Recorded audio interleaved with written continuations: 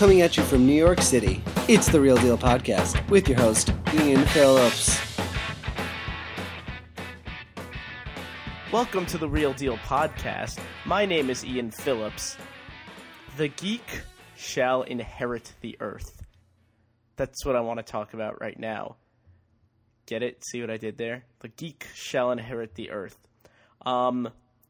This week started off with some awesome news. I heard that Seth Rogen, hey Seth, what's up? You're awesome. Seth Rogen was able to confront one of the executives who got Freaks and Geeks canceled. And Seth went up to him and, of course, basically called him out.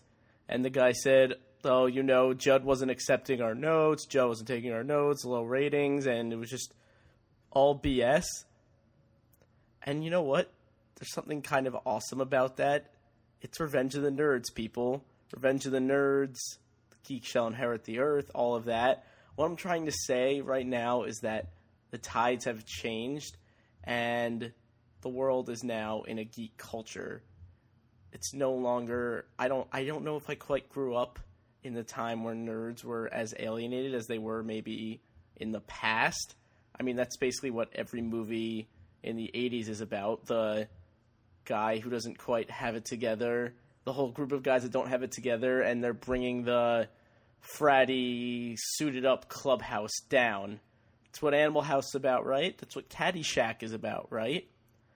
But anyway, Seth Rogen, I mean, I guess you could call his nomenclature stoner, and he was a freak on Freaks and Geeks, but you know what the point I'm making is that, I don't know, things are changing, and some people are getting really mad about, like, oh, nerds are in control now. I think it's cool. Like, you know, I've never quite had, like, I don't know what clique I've always quite fit into. People have told me I'm many different things. Some people have said, oh, you're such a nerd, and I'm like, no, I'm not. Other people have said, oh, you're such a hipster, and I'm like, no, I'm not. And other people have said, oh, you're an idiot, and I'm like, yep, you nailed it there. You got that right. I am one of those. But, like, you just see it everywhere. Like, there was, like, 5 news stories coming out of DC Comics today about an Aquaman movie, which is real and not just an Entourage fantasy, and a Green Lantern reboot, because we all needed one of those for some reason. Back to Freaks and Geeks. Today I'm going to, later on I'm going to talk about one of my pop culture milestone in my life, and a different one, but Freaks and Geeks is also one of them, and I talk about it all the time, but it's still not enough because that show is amazing, and it gets better with time. And I think about the fact that it just could not exist in that culture back then, where it was on NBC. It was put on Friday night, so nobody noticed it. It was completely different. It was more sensitive and darker than any show about high school ever was before. And if it came out today, it would have thrived. It might not have been on NBC, but it could have been on Netflix or Hulu or Showtime. Who the hell knows? There would have been so many more places for it. And I think it's really awesome that Seth Rogen got to confront this guy. That's really cool. And yeah, the means of control are in the hands of the geeks now, and that's a good thing. It's good for maybe for, I guess you could say, the less manly men, the ones who are more sensitive. And those are the people we see on screen now. Well, maybe not in comic book movies, because, you know, those guys are superheroes, and I am not that.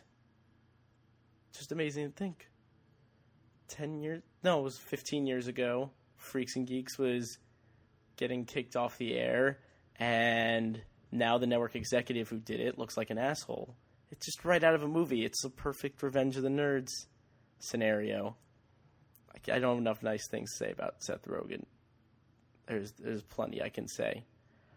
All right, so another one of those directionless episodes, but anyway, so I didn't get to see a new movie this week, or one that I would talk about.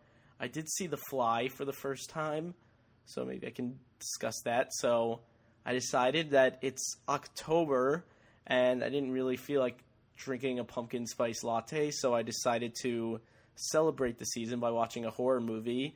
and I popped in David Cronenberg's The Fly, which I had not seen before.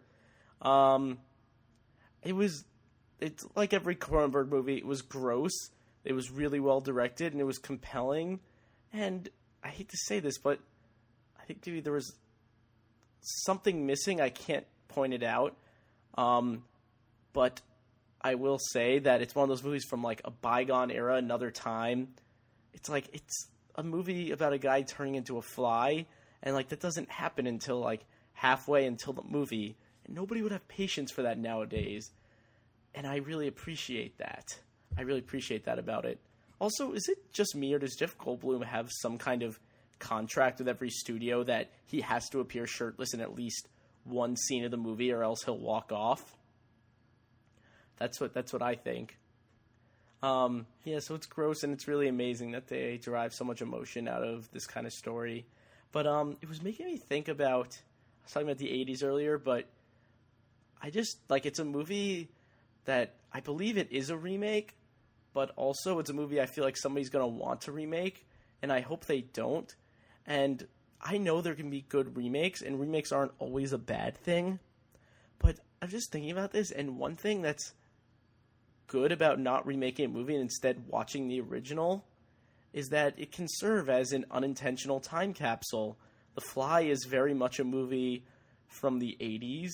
I mean, you get to see the computers, which look ridiculous today, but like for that time looked awesome. It's like this guy's using this amazing teleportation machine that he invented, and the technology looks like even worse than like an Atari. And then I'm pretty sure there's also a scene where Gina Davis just like sticks her finger into Jeff Goldblum's open wound, which we now know is probably could spread disease. It's not the best thing you could do. But I really like, you just get an idea of the era from watching the movie. It's what you should do. I also need to watch more horror movies. I took a class last year about horror movies, and it was like the best class I ever took. And just cool that, yeah. So I didn't see any new movies this week, like I said. But I am going to talk about Pulp Fiction, which celebrated its 20th anniversary. And I have a lot to say. And you know what? We're going to take the break right now. And then when we come back, I am going to spend a lot of time talking about Pulp Fiction.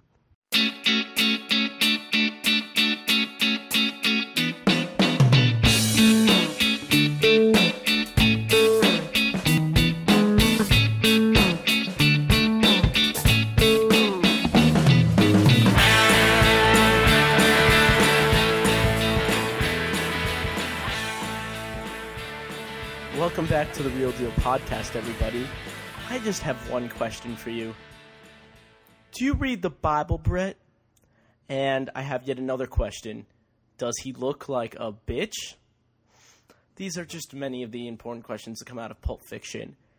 Yesterday, the day, October 14th, by the time you hear this, it will have been a few days away, but October 14th was the 20th anniversary of Pulp Fiction.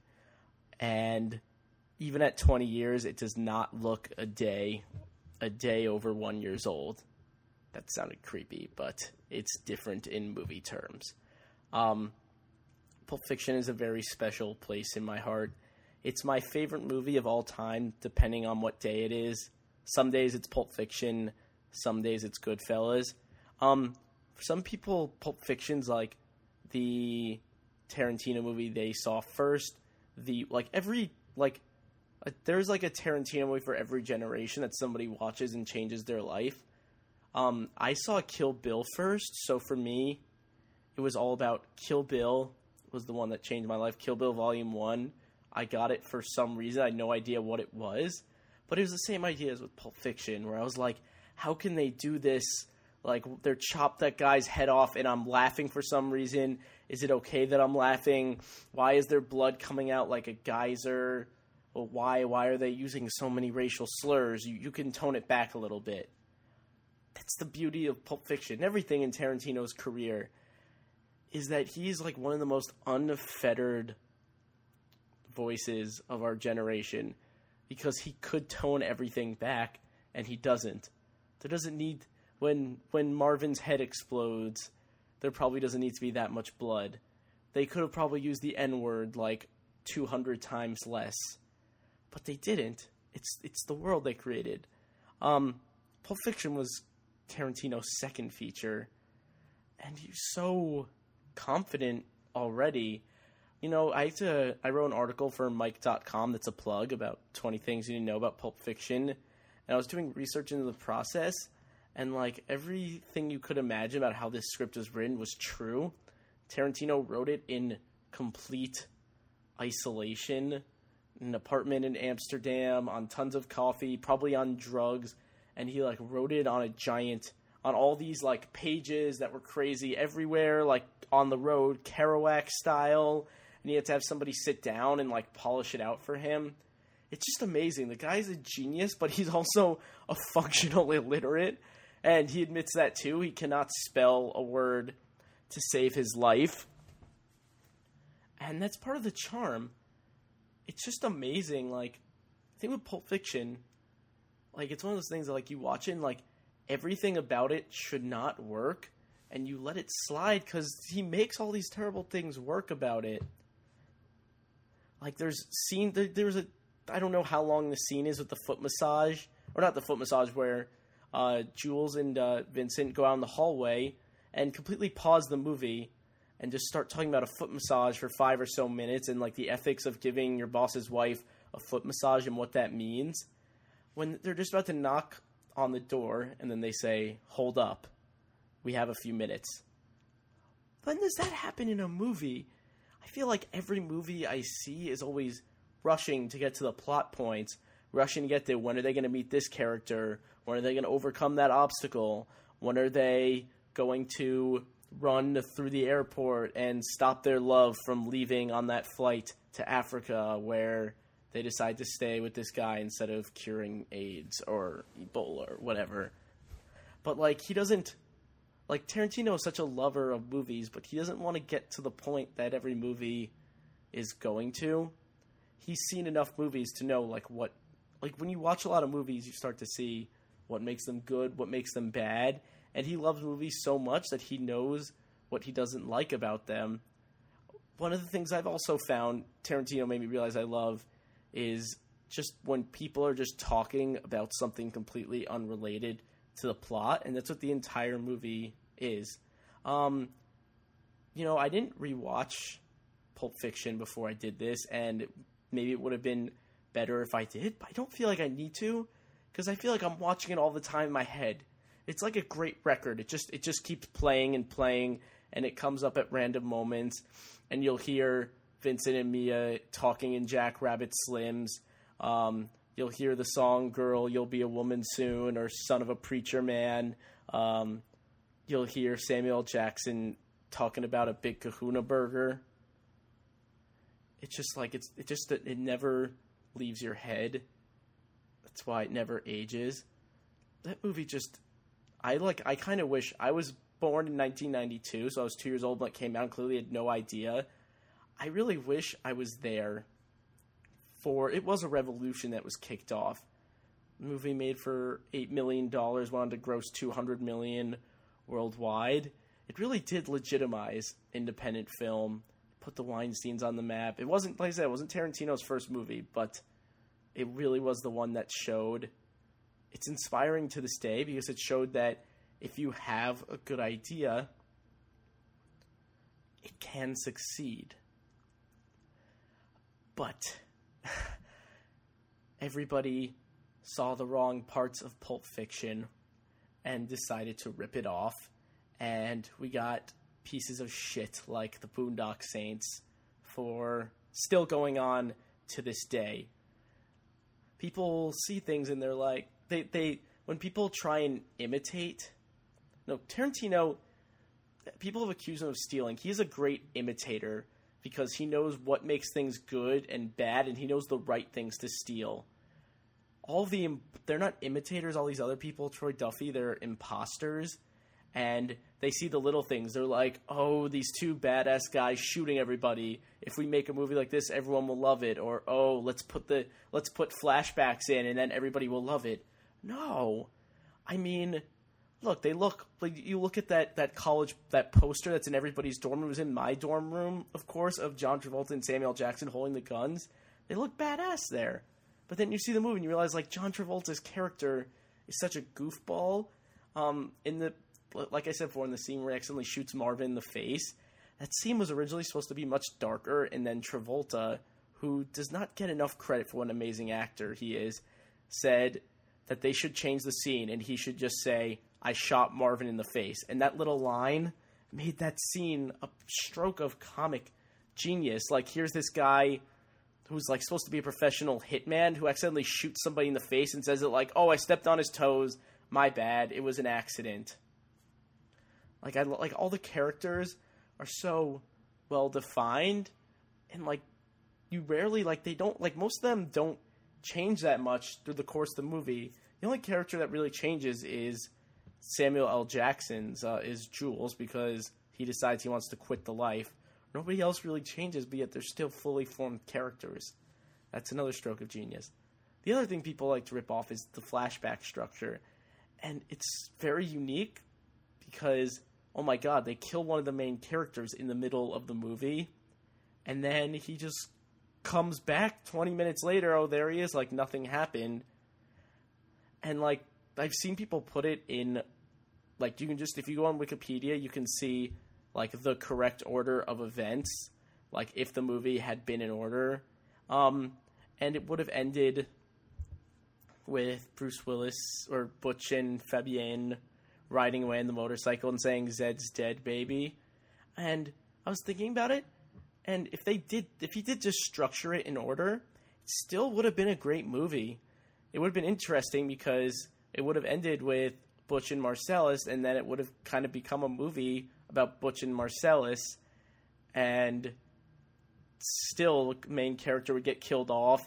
I mean, it would be kind of crazy because you'd have Jules, this character has a major revelation that would normally happen through the course of a whole movie, which does happen in Pulp Fiction, but if it was in order, it would happen like halfway through, and the movie would completely change. So I think either way you could structure it, and it would be great. I know somebody put online, like, you could watch, or no, in Memento, there's like a feature on the DVD where you could watch the movie in the correct order. I'm like, I don't know, I've never done it, but what would be the point? I'd be interested in seeing Pulp Fiction in the right order just to see if everything hits. Because it's fascinating to me that Tarantino decided that this was the only way that the movie could be told, was that it had to start in the middle and then go back to the beginning and then to the end and then to the middle again. Tarantino, I think, has made better movies since then, but nothing that's structurally genius. There really is nothing like it. And it's so quotable. Like, you know, I was talking about, you know, the Geek, that the Geek has risen, the Geek shall inherit the earth, Revenge of the Nerds. That's what Tarantino was. He was at the beginning. I think this whole, like, change from, like, of the Geek inheriting the earth really started in 1994 with Tarantino and Kevin Smith ruling Hollywood and on their way becoming Hollywood insiders, because Tarantino, I mean, he had made Reservoir Dogs before, and, like, he was hot, but, like, not that much.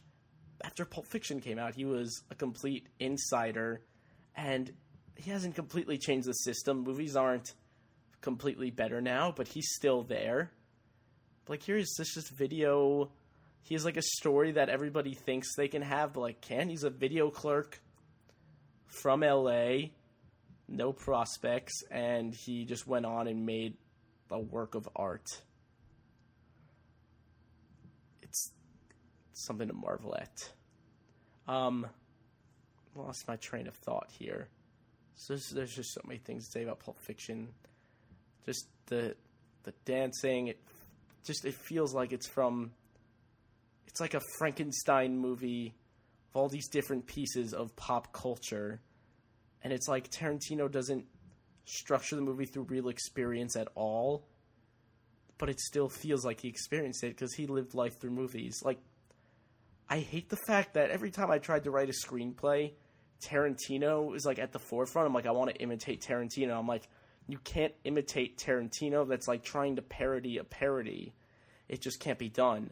I mean, there are things you could do. You could be inspired by the good things he does and not just imitate, like Troy Duffy. You could be like, oh, like, let's have interesting dialogue.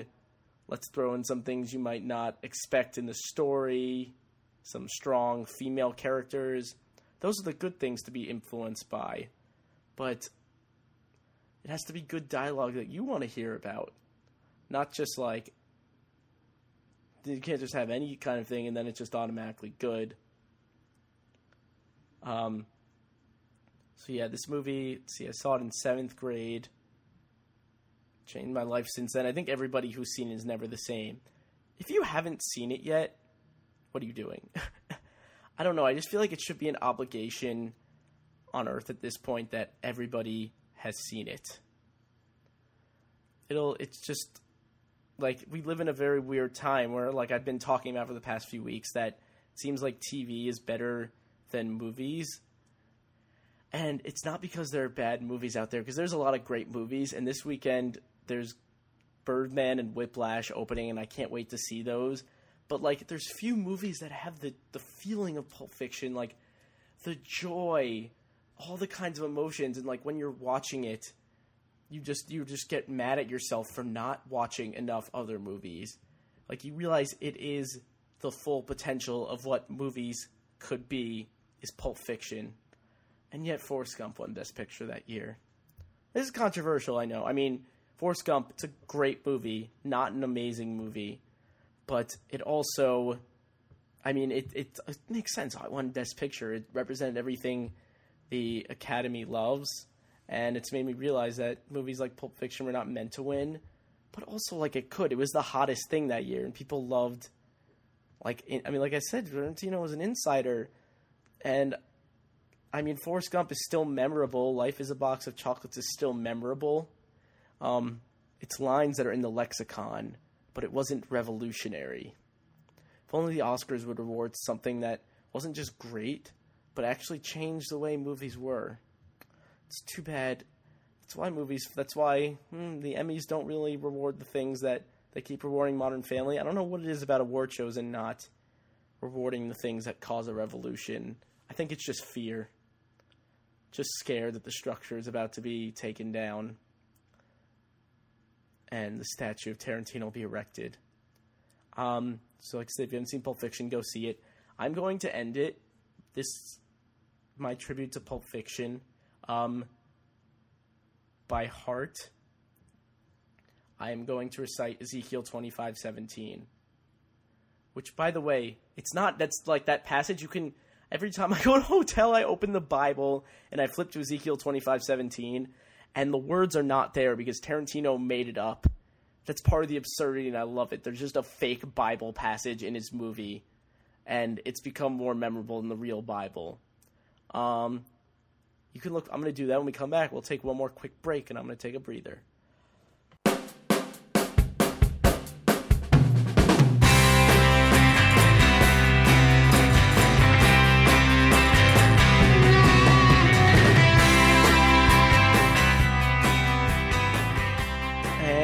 Back, everybody.